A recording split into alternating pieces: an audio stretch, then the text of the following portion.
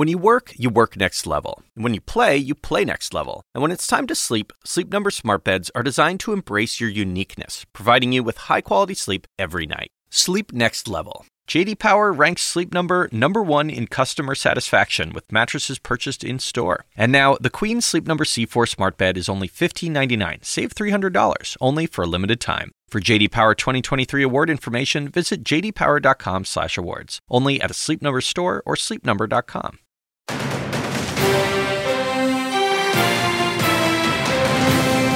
Filling the seat. President Trump makes his Supreme Court pick official. It is my honor to nominate Judge Amy Coney Barrett. Setting off a major battle in the Senate over Judge Barrett's record. But with a Republican majority, is she all but confirmed? I'll speak to House Speaker Nancy Pelosi, Republican Senator Tom Cotton, and Democratic Senator Joe Manchin. And one-on-one. With 2 days until the first presidential debate, Democratic nominee Joe Biden prepares for an unpredictable opponent. Biden's wife and closest advisor tells me how he's getting ready to face Trump. They're going to see what a president looks like. My exclusive interview with former Second Lady Jill Biden next. Plus, fighting for power. An extraordinary threat weeks before the vote. President Trump refuses to commit to a peaceful transfer of power. There won't be a transfer, frankly. There'll be a continuation. Is the U.S. headed for a constitutional crisis?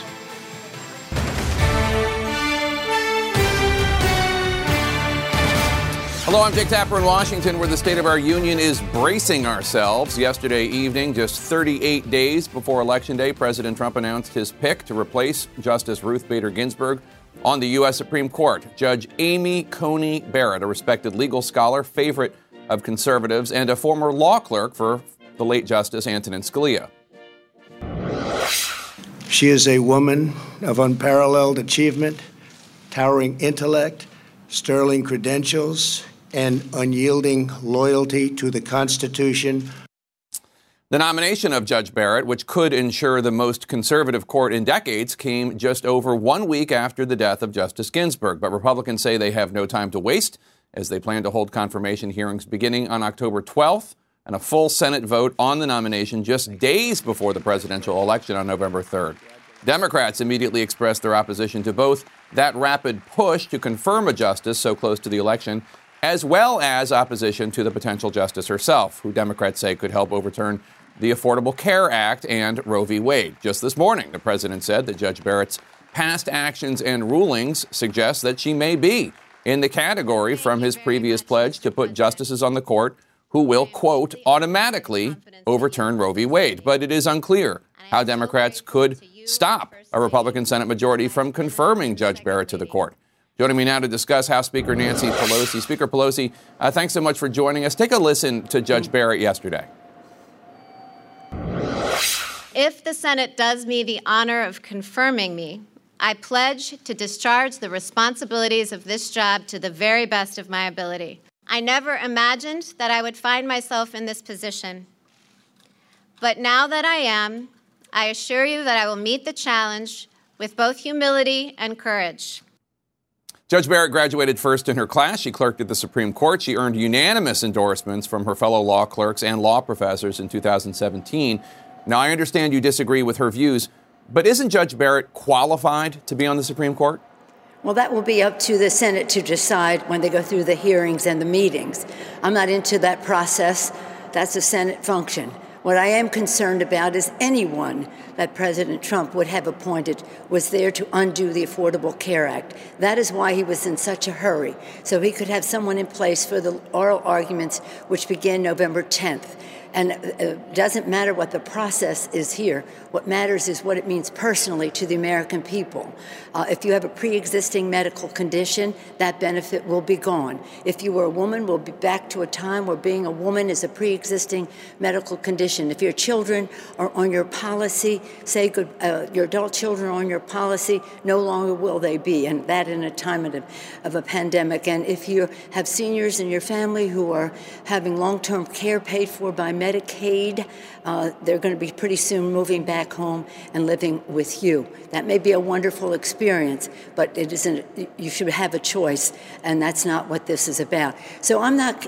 It's up to the Senate to make that judgment and to have that process. I don't think it's, I don't know, whoever he appointed was going to be there to overturn the Affordable Care Act. But be hopeful. People have to be hopeful. This is unfortunate that the president would be so disrespectful and rush into this, but nonetheless, that's what it is. But vote. The antidote to his whatever he does is to vote, vote, vote. Vote for affordable care, vote for your pre-existing condition, vote for your safety, and vote for your health. So you just criticized the president for rushing this. In 2016, you said that Republicans were showing, quote, a disrespect for the Constitution. You said that Judge Garland was, quote, owed a vote in the Senate. If Judge Garland was owed a vote, then isn't Judge Barrett owed one as well? Well, wait a second. When did Justice Scalia pass away? February. February. This is now September. So it's the time frame is quite different that this court would go that long a time without a justice. So I don't see any equivalence in that in what you're presenting. But let me just say about Justice Ginsburg, because she said something that it's important for people to know. We honored her when we were honoring the women members of the court for Women's History Month a few years ago. We honored all of them. She spoke for the women members, and she talked about someone called Bevel Lockwood, who tried to, in 1876, who tried to be argued before the court, to be a member of the Supreme Court bar. She was turned down. There were 9 justices then, 6-3, because she was a woman. She didn't take it sitting down. She lobbied Congress, and then Congress passed a law that said women who possess the necessary qualifications must be admitted to the bar of the Supreme Court. Now, here's the point. This is what Justice Ginsburg said next. It is my favorite example of how sometimes the Congress is more in tune with changing times and the expansion of the idea of equality than the court is. Well, the same thing applies when it comes to the Affordable Care Act. Mm-hmm. Vote, vote, vote. So whatever they do and rush in to overturn the Affordable Care Act, and that is their purpose, vote, vote, vote, Congress can come back. We have to win the House, we have to win the Senate, right, and we have to win the White House. So you've noted that you think a 6-3 conservative court could hear and overturn Obamacare. There's that case 1 week after the election. Are you concerned about Judge or Justice Barrett voting to overturn Roe v. Wade? Is that something that you think is seriously on the table? Right now, what is on the table is a court case that Republicans have advocated for overturn the Affordable Care Act. That is the case that is on the table in the Supreme Court. So that is where our concern is. But let me also say, the election is 37 days from now? Yeah. The next election, and the senators have to remember this, the next election is 38 days from now. So many of the senators who are up now may not be worried about what this vote overturning the Affordable Care Act means to their constituents. But in that next round, so I tell you this, they overturned the pre-existing condition benefit, which they have been trying to do over and over again, and now in the Congress and now in the courts. They overturned that. They overturned the Affordable Care Act. They will be seeing elections that look exactly like 2018 over and over again. Mm-hmm. And again, the public sentiment is everything. Lincoln said that. Public sentiment is weighing in on this in a very substantial way. Right. So in because nothing matters more to people. It's not what it means in the court or in the Congress. It's what it means at the kitchen table of the American people. In 2017, Democrats were criticized for questioning how Judge Barrett's Catholic faith influences her views from the bench. California Senator Dianne Feinstein told Barrett at the time, "The dogma lives loudly within you." You're a Catholic. Do you think it's appropriate for Democratic senators to ask Judge Barrett about her Catholic faith? I think it's appropriate for them to ask her about how faithful she would be to the Constitution of the United States, whatever her faith. It doesn't matter what her faith is, what religion she believes in. What matters is, does she believe in the Constitution of the United States? Does she believe in the precedent on the Supreme Court that has upheld the Affordable Care Act? This is, again, direct directly related to the major concern of the American people, as it was in 2018, healthcare, healthcare, healthcare. Right. The three most important issues in this election, even more so than in 18 because of the pandemic, which the president has failed to address and caused over over 200,000 deaths. Nearly 7 million affected. I think it's over 7 million now infected. So understand the power of people and their connection to their health care, to their children's health care, to their seniors' health care, and the rest. We have Republicans in Congress don't believe in a public role. They think Medicare should wither on the vine. That is their statement. So, Medicare should wither on the vine. So, Speaker Pelosi, it sounds as though you're almost resigned to the fact that Judge Barrett will become Justice Barrett, and you're saying very clearly that your message to viewers right now is vote, vote, vote. Vote November 3rd or early voting or whatever. That would seem to suggest that you are not on the program when it comes to individuals like Congresswoman Alexandria Ocasio-Cortez, who this week did not rule out this long shot effort to try to stall the confirmation of Judge Barrett by impeaching Attorney General Bill Barr. Now, you haven't ruled it out. Well, I'm not familiar with what suggestion that the distinguished Congresswoman made. However, the fact is, the more the public is aware of what this appointment, and by the way, it's not about this justice. It's about any justice he would appoint right now because they were ready. Within an hour or two of Justice Ginsburg's passing, they said we're going to have a vote on this within like 2 hours. But yes or no, you're not going to. So whoever it is to overturn the Affordable Care Act. Right, but yes or no, you're not planning on bringing an impeachment of Attorney General Barr.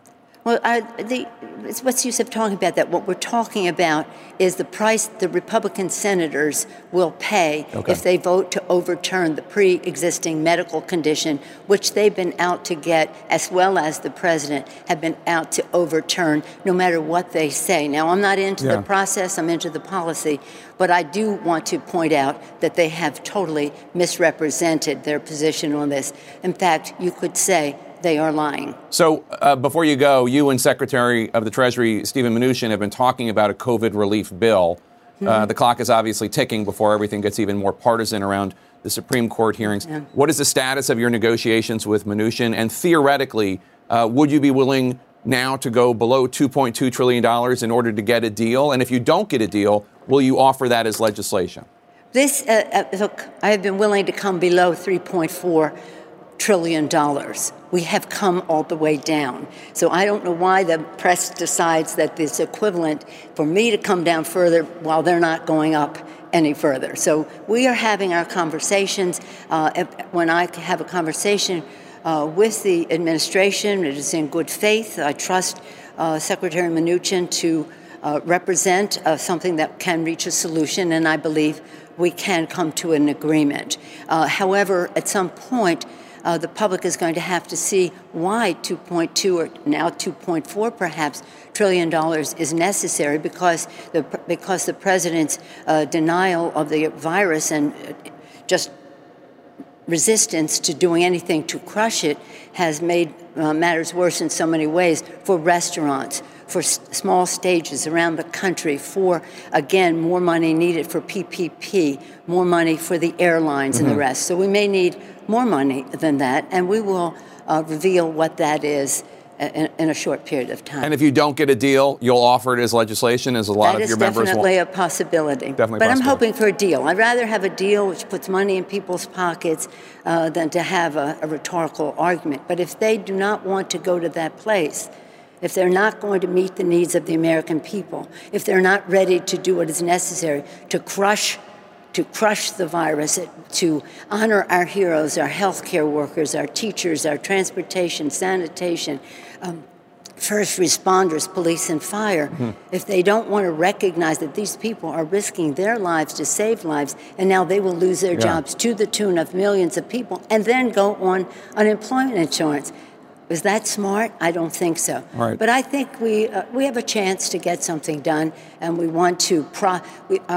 what we will be putting forth is a proffer to say, now let us negotiate within a time frame and a dollar amount to get the job done, to put money in people's pockets, to honor our heroes, and to crush the virus. Okay, well, best of luck with the negotiations. Speaker Pelosi, thank you so much for joining us this morning. We really appreciate it. This summer, President Trump included my next guest on a list of his potential Supreme Court nominees.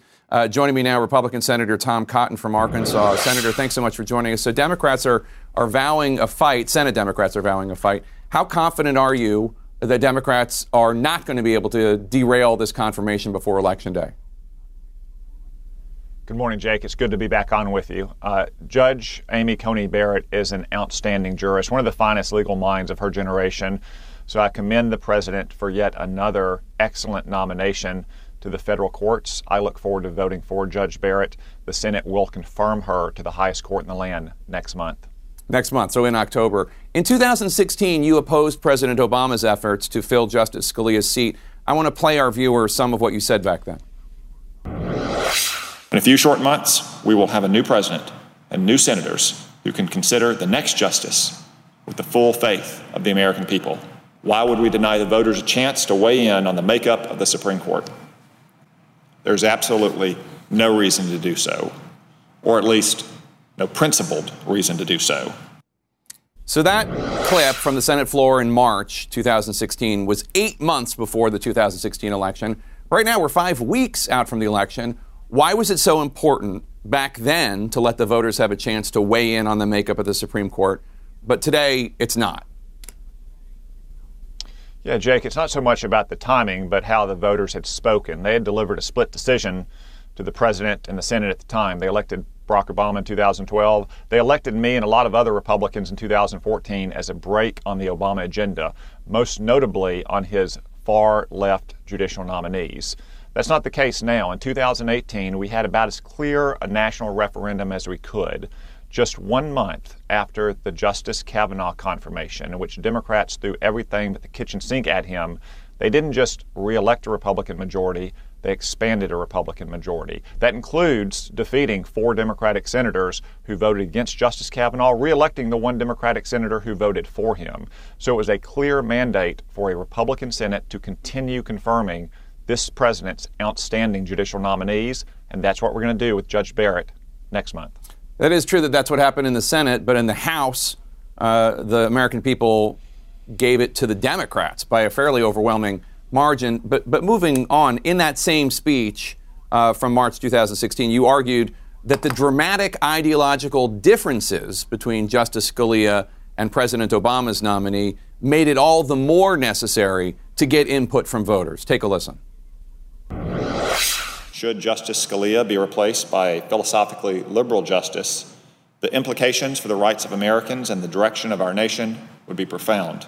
Because the law of the land may take such a dramatic turn, the members of this chamber must first get the input of the American people on what the direction of our country should be.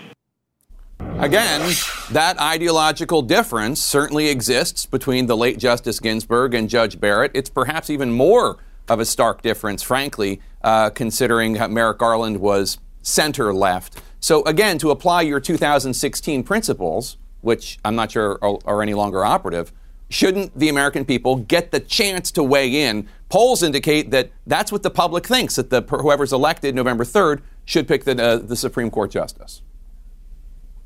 Jake, again, we go back to the split decision they had delivered. In 2014, they elected a Republican majority to help put the brakes on the Obama agenda, including his judicial nominees. Now, though, we are operating under the clear mandate we received in 2018. And, Jake, you know the old political line about the only poll that matters is the one that happens on Election Day. We had an election on this very issue in 2018, and the voters didn't just re-elect a Republican majority. They expanded a Republican majority, and they defeated those Democratic senators who voted against Brett Kavanaugh. I don't think it could be any clearer than that. Earlier this month, after President Trump listed you among his potential Supreme Court candidates, you tweeted, quote, "It's time for Roe v. Wade to go," clearly indicating how you would vote on that key issue. Now, President Trump said this morning that he has not discussed Roe with Judge Barrett, but he signaled that he thought the court could overturn it with her on the court. Do you think Judge Barrett should follow your example and be similarly forthright and candid with the American people about how she would vote on Roe v. Wade? Well, Jake, I'm pro-life, and I've long believed that Roe v. Wade was wrongly decided, in part because it took away a vital question from the American people to decide on their own through their elected representatives, be they in Congress or their state legislatures. Now, that said, I can't speculate about hypothetical cases that may happen years from now, probably not even filed yet.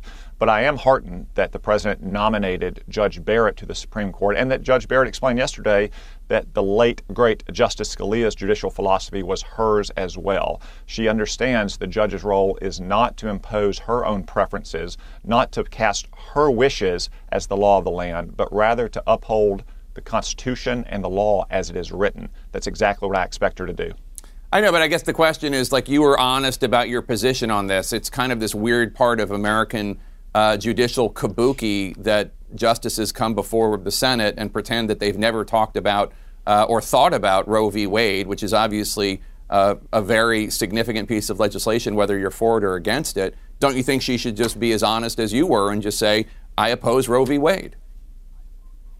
Well, Jake, the big difference between me and most of the people on the president's list is that I'm not a judge. I'm not a sitting judge. I'm not bound by the canon of judicial ethics, so I can speak my mind on the great public questions of the day. Judges obviously cannot, just like Justice Kagan and Justice Sotomayor, President Obama's picks to the Supreme Court, did not either. Now, one way we could have this conversation is if Joe Biden would release his list of potential nominees. He hasn't done that, I suspect, because they would be radical left-wing activists that obviously wouldn't just uphold the right to abortion, but uphold a right to taxpayer-funded abortion up to the last moment before birth or even after it.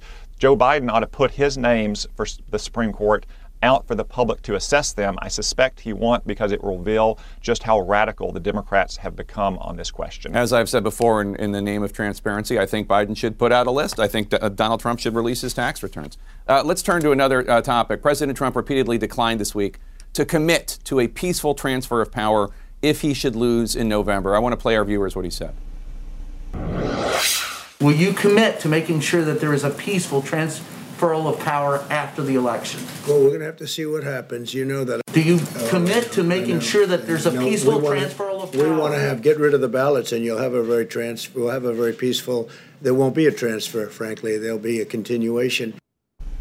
Now, that alarmed a lot of Republicans, as you know, and Democrats, too. The number 3 Republican in the House, Congresswoman Liz Cheney, with whom you agree on a lot of issues, she called the peaceful transfer of power, quote, fundamental to the survival of our republic, and said, quote, America's leaders swear an oath to the Constitution. We will uphold that oath. Do you agree with Congresswoman Cheney? Yeah, Jake, we've been transferring the office of the presidency from one person to the next since 1796. I'm confident it's going to happen again in January 2025 after President Trump finishes his second term. But you're not at all disturbed by what he's saying about if the ballots aren't counted, then it's really quite alarming to a lot of Republicans, his refusal to say, of course, if I lose, I will abide by a peaceful transfer of power. Well, Jake, what the president was saying is that he's not going to concede in advance, especially when you have so many states changing the rules at the very last minute for mail-in balloting. He's since said that if there's a clear winner, if this courts settle a contested election, that of course he will. But the premise of the question that you just played me, Jake, is the president's going to lose. I don't think the president's going to lose. The president is going to win. This is just another case where the Democrats are projecting some of their own intentions onto Donald Trump. It wasn't Donald Trump who sicked the FBI on his opponent. That was Barack Obama and Joe Biden in 2016. Hillary Clinton is the one that said Joe Biden should concede under no conditions. And it was Hillary Clinton's former campaign chairman who projected that if Joe Biden loses, he would recommend that California and Oregon and Washington threaten to secede from the union to change the results. Right. The Democrats are the one who should be pressed on whether or not they will accept a loss in November, because it doesn't sound to me like they will. There's a lot to fact check in what you just said. I'll just say on the first item that the FBI investigation began because of George Papadopoulos talking to an Australian diplomat. It had nothing to do with Biden or Obama, but Senator Tom Cotton from the great state of Arkansas, we thank you for joining us today. Joining us now, West Virginia Democratic Senator Joe Manchin. Senator Manchin, you have said you will vote against Judge Barrett's nomination, but you voted to confirm her to the circuit court back in 2017. You clearly viewed her as qualified then. Why is she not qualified now? Well, the ABA has her qualified, and that was the premise I looked at everybody that was coming before, whether it be district or circuit. Jake, what we're dealing with is a precedent that's never been set before. We have never in the history of the United States of America confirmed a judge that's when a Supreme Court vacancy appeared from July 1st to November. It's never happened before. You were talking, I heard Tom talking, and I heard Nancy Pelosi before that, but Tom was saying the different things, well, 10 months out, 8 months out, or whenever. But 8 months ago, in 2016, they took the position that the people should have the right to vote because there was going to be an election in a few months. That was 8 months out. We're talking 1 month out. This has never happened. If they want to set a precedent, this is basically just adding more flames, fanning the flames of division in a country that's already divided. It's something that I would think and hope that we would all come to our senses and say, hey, can't we wait till after the election? And if what Tom has just said, that the people spoke overwhelmingly, what would they be afraid of?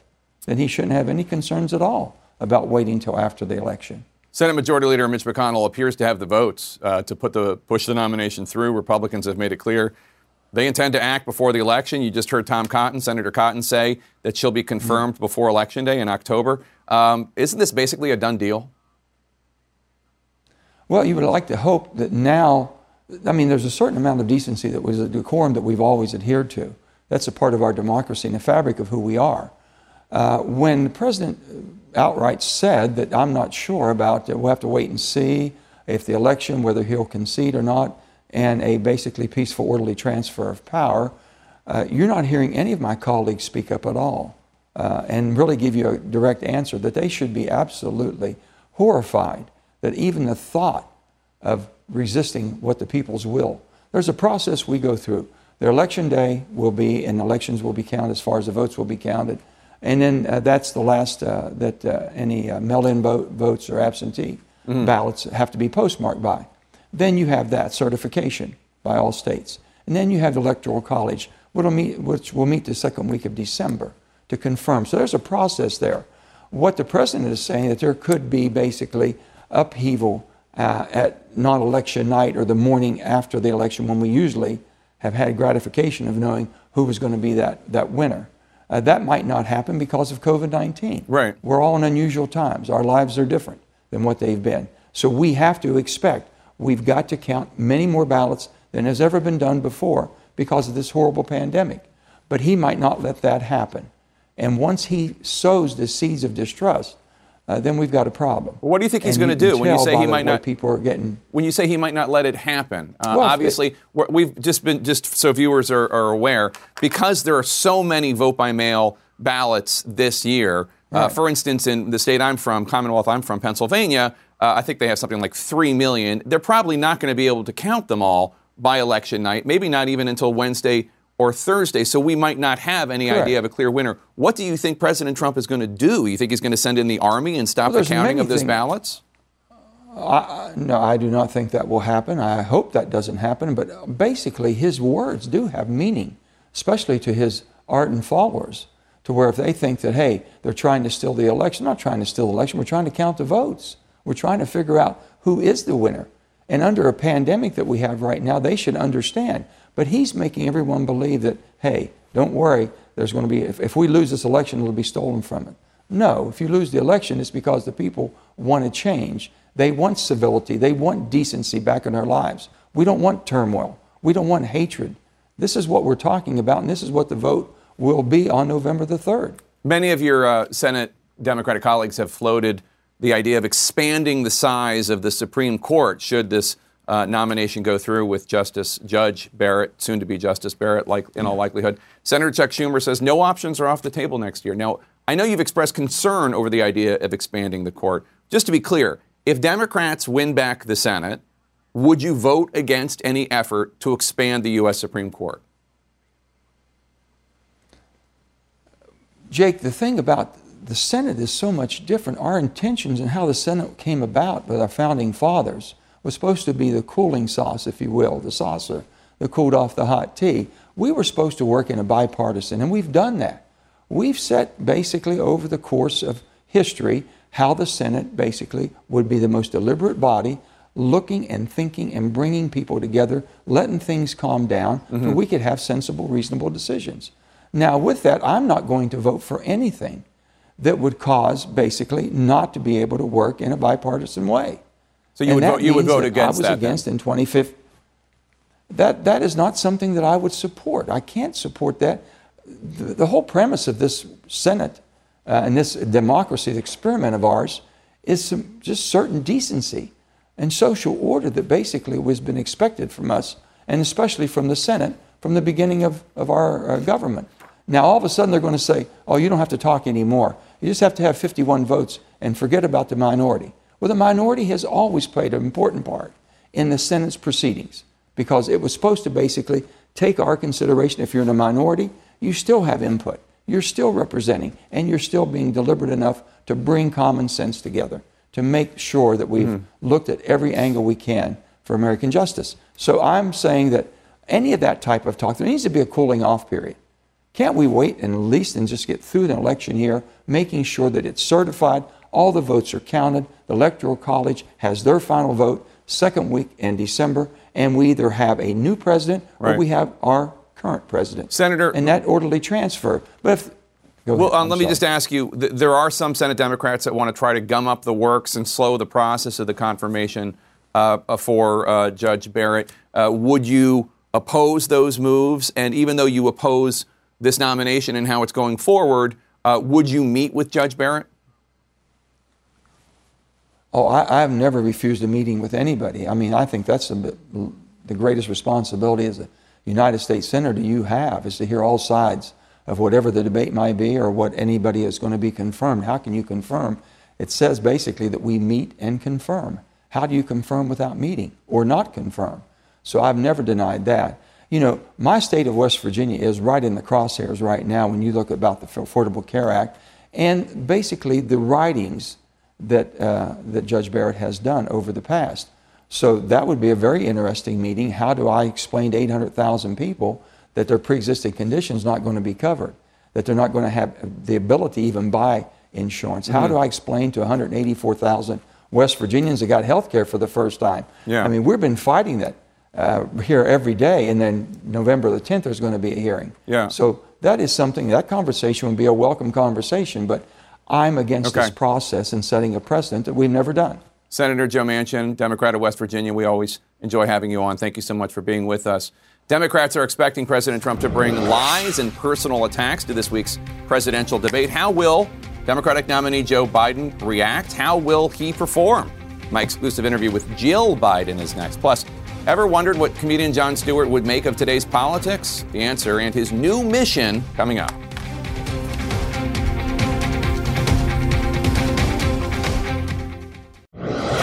Welcome back to State of the Union. I'm Jake Tapper. We're just 2 days away from the first presidential debate, and Democratic nominee Joe Biden is taking a break from campaigning to prepare to take on a famously unpredictable president, one who cannot be counted on to adhere to facts or even basic decency in the debate. I got the chance to sit down for an exclusive interview with former Second Lady Jill Biden this week to talk about what she expects at that first debate and how supporting military families will continue to be her issue if she moves into the White House. So you just met with a bunch of military families here in Norfolk, and more than 43,000 service members have contracted the coronavirus. At least 3,300 veterans have died in VA facilities across the country from this. Veterans and their families already have so much to deal with. Is the government doing enough to help them through this, through the coronavirus pandemic? Well, I can tell you this. When Joe is elected on November 3rd, the government will do more. I mean, Joe intends to build on the Affordable Care Act. As you know, we need to help our military by, doing more for veterans hospitals. I mean, there's so much more we need to do to help our military. And like you said, it's affecting our military because they're in, on bases and on ships, and so there's so much more that can be done. And Joe, as you know, we're a military family, and we will continue to support our military families, the veterans, survivors, caregivers. When Bo got back from his tour in Iraq, he told you about the needs. It's really a dire need among veterans and service members for better mental health care. Mm-hmm. Both the Obama administration and the Trump administration have done a lot, both of them, to expand health care options for veterans. What more would you do as First Lady? Well, we would continue, like I said, I would relaunch Joining Forces, and you're right. One of the things that Bo said to me, I said, Bo, what should we work on? What should Michelle and I be working on? He said, Mom, mental health. And so we need to expand mental health services for service members and, across the board. With ACA, the Affordable Care Act, we need to increase mental health support. And I see it earlier today. I was talking to educators, and they said to me, Jill, what we need is more mental health support in our schools. So this pandemic has created so much anxiety and uncertainty, not only for members of the military and their families, but for all American families. So I think, this is something that we have to pick up and support our American families. Cindy McCain, the widow of the late Senator John McCain, Republican, endorsed your husband this week. Yeah. Even though she was running at one point to be First Lady, a Republican First Lady. That's right. I think it took a lot of courage for her to come out and support Joe, being that she is a Republican. But, that's the way, Jake, things used to be. Joe and John would argue about issues and they would see things totally differently. But at the end of the day, there we would be together having dinner or going on a trip together or whatever it was. There was true civility in government. And that's what I think we should return to. She said that a tipping point came, or I guess the way she put it is it didn't help, when the Atlantic magazine published the story about President Trump allegedly referring to dead American soldiers as losers and service members, American service members, as suckers. President Trump has denied saying that, but there are plenty of sources who say he did say it.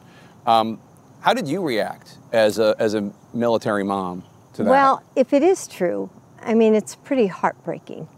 This should not be made into, a political issue. We should have a commander-in-chief who supports our military family. As Joe says, it's our one sacred obligation to take care of our military and their families. So you're an educator. I am. And you want to continue teaching even as First Lady, theoretically. If we're going to be dealing with this pandemic for more than a few more weeks, which seems obvious we are, maybe months, maybe years, do we need to rethink how education is done? In other words, are we trying to jam in-person education into the remote model when instead we should be trying to reinvent what education is if we're doing it remotely? Well, Jake, the way, as an educator, the way I look at it is we have to look at this as an opportunity to change what didn't work in the education system and now make it better. So we've seen all the inequities that are in the system. So many people don't have broadband. So many students don't have laptops. So many people are in different places. School districts get, different amounts of money. There's so much we need to do, but now we see it.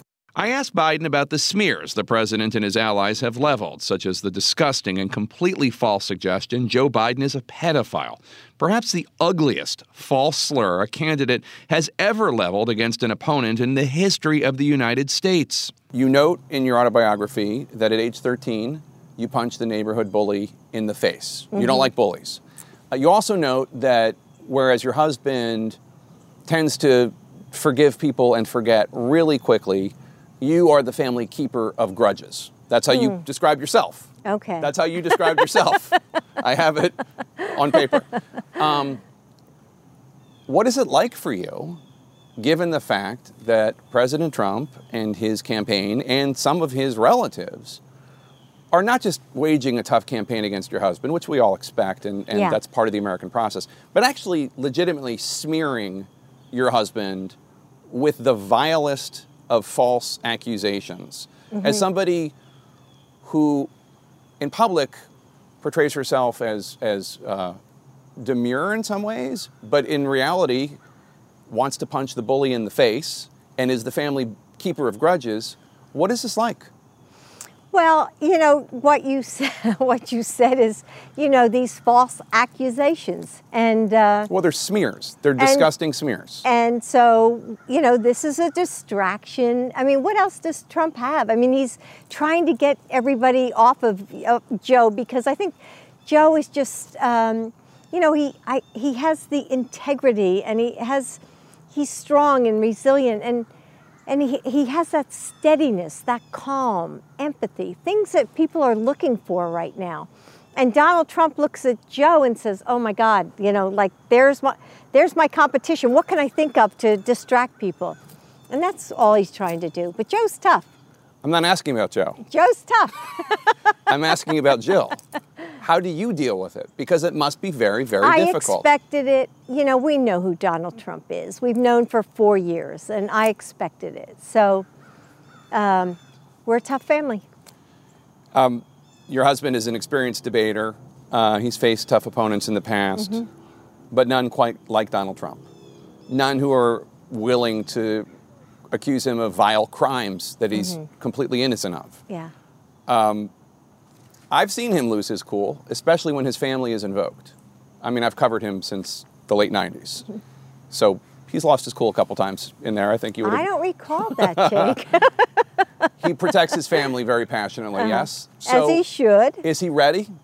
Oh my gosh, yes, he's ready. One of the things I'm excited for is when the American people see Joe Biden up there on that stage. They're going to see what a president looks like. Someone who is, like I'm saying, calm, steady, strong, resilient. It's like night and day between the two candidates. And so I can't wait for the American people to see Joe, to see that statesman up there in front of the American public. Your husband has been known to make the occasional gaffe. You can't even go there. You can, after Donald Trump, you cannot even say the word gaffe. I can't even say the word gaffe? Nope. But you not Nope. Done. It's gone. The gaffe issue is over. Because over. So over. What do you think about the fact that President Trump is hemming and hawing when it comes to the issue of an orderly transition of power should he lose on November 3rd? Well, we'll have to, I'm hoping that it is, Joe intends on an orderly transition of power. Right now, Donald Trump is this is Donald Trump's America. This is the chaos and, just going off the cuff with this comment or that comment. No, we go back to Joe Biden. We have calm. We have steady leadership. We don't have all this chaos in America. For Jill Biden, her husband's candidacy is already bringing back a different kind of leadership. But do you see how it matters? Look at all the Republicans that came out for Joe. Right. And are supporting him. It's relationships. And so it doesn't matter if you're a Republican or a Democrat. You can argue it out. But in the end, we're families. We're American families. We care about the same things, about making a difference. Yeah, although I have to say, I think if your husband were running against Marco Rubio, you wouldn't have all these Republicans endorsing him, even though the relationships are good. It's something else having to do with President Trump, don't you think? I don't know. I have to have faith in, American people. Jon Stewart wants to get Republicans and Democrats to actually agree on something, the issue he thinks could bring the nation together. That's next.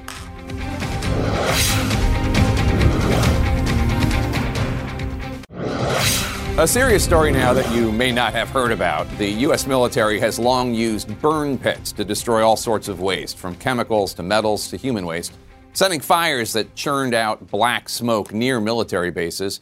Service members have reported symptoms as serious as cancer, which they blame on their exposure to the burn pits, but the Department of Veterans Affairs have denied about 78% of disability claims stemming from the pits, according to Stars and Stripes.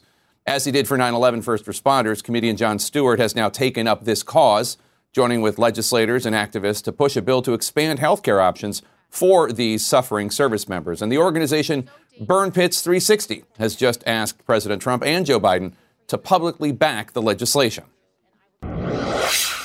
And joining me now, former Daily Show host Jon Stewart, New York Senator Kirsten Gillibrand, a Democrat, and the co-founder and executive director of Burn Pits 360, Rosie Torres, whose husband Leroy is an Army veteran and a survivor. Jon, let me start with you.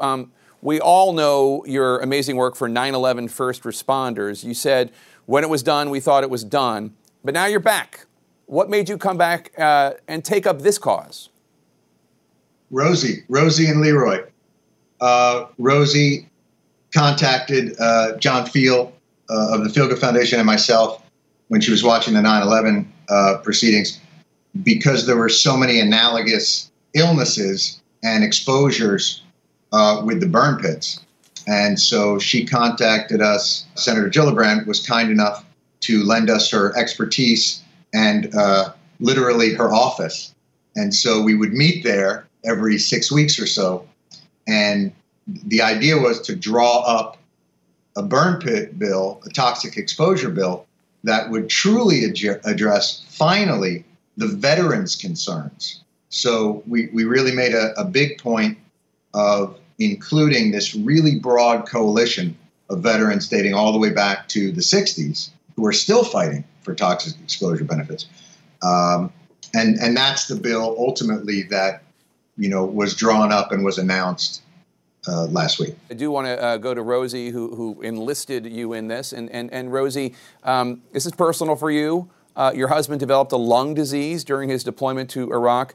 Tell us how things have been for your family since he came home from his deployment. I mean, it's been such a hardship for us. We've gone everywhere from the point of him being forced out of his job with the state police, and us having to file a suit that's now going before SCOTUS. Foreclosure letters, car repossession notices. I had to take an early retirement from the VA. I worked for them for 23 years. So there's been a lot of loss and a lot of hardship. But out of that hardship, we formed Burn Pits 360, and that's why we're here today. And Senator Gillibrand, you've introduced this legislation to help the estimated 3.5 million veterans who may have been exposed to burn pits. How has the response been? Obviously, Republicans control the Senate. Any positive reaction, any assurances from Senate Republicans that they will get on board? So I've had several conversations with my Republican colleagues, and many of them are looking at the bill right now. I believe this will be a bipartisan bill because, frankly, this issue is nonpartisan. These are men and women who served, they got sick, and they should be covered. This is an issue that we should have addressed, 1990 and 1991 and 1980 and 1970. The way this country has gone to war, we've always had endless funds to wage war and no funds for the consequences of war to the war fighter when they come home. And that has to change. We have to change the paradigm that we operate in. Look, ultimately, in theory, everyone is supportive of this. The idea that, America's war fighters have gone over there and have been exposed to things and now they're sick.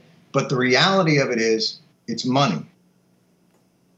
There is no perfect science, but we know that these toxic exposures cause the illnesses that are listed as presumptive in the bill, right? So this is purely money, and that's an untenable argument in my eyes for this country. We can't sweep this under the rug, and that's what, Rosie enlisted John and I to be relentless and to not allow this to happen in the dark. And that's what we plan to do. We're going to bring everyone there and force the government to witness this situation. And Senator Gillibrand, the Pentagon says that 9 open burn pits are still currently in use as of last year. Why hasn't the Pentagon shut down these sites, given that they're so harmful? Because it's about money, just as Jon said, and this is nothing new. The VA and the Department of Defense have denied covering service members for a long time. What they're throwing into these pits are the same things that burned on 9/11, electronics, computers, clothing. They use jet fuel to light them on fire. They emit some of the worst toxins known to man. All those toxins are known to cause horrible cancers. The Defense Department and the VA say over and over again that we're not paying for it because there's no science. Well, that's total BS, because the truth is there's lots of science.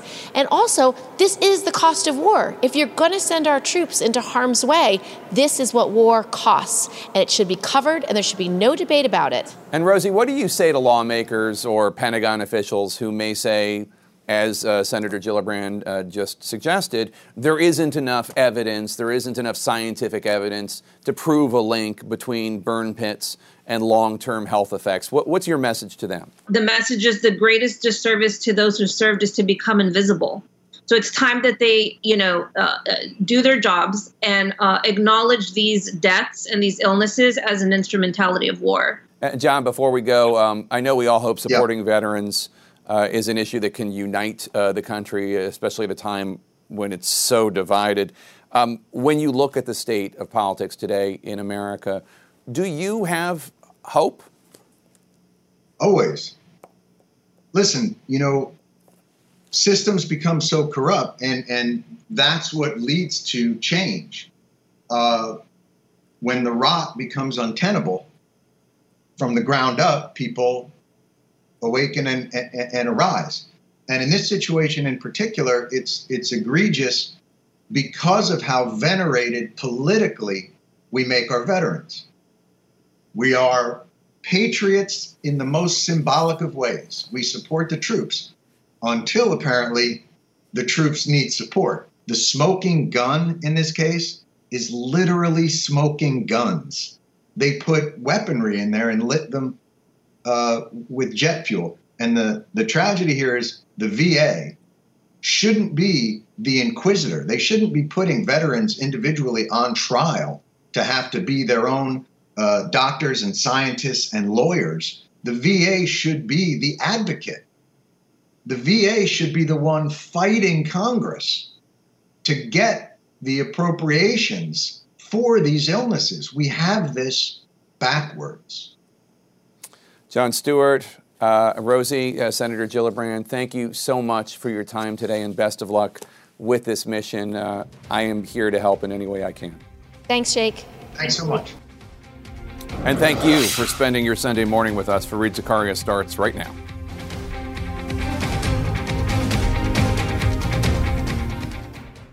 We all do things our own way. And since the way that each of us sleeps is unique, you need a bed that fits you just the right way. Sleep Number smart beds make your sleep experience as individual as you are, using cutting-edge technology to give you effortless, high-quality sleep every night. J.D. Power ranks Sleep Number #1 in customer satisfaction with mattresses purchased in-store. And now, the Queen Sleep Number C4 smart bed is only $15.99. Save $300, only for a limited time. For J.D. Power 2023 award information, visit jdpower.com/awards. Only at a Sleep Number store or sleepnumber.com.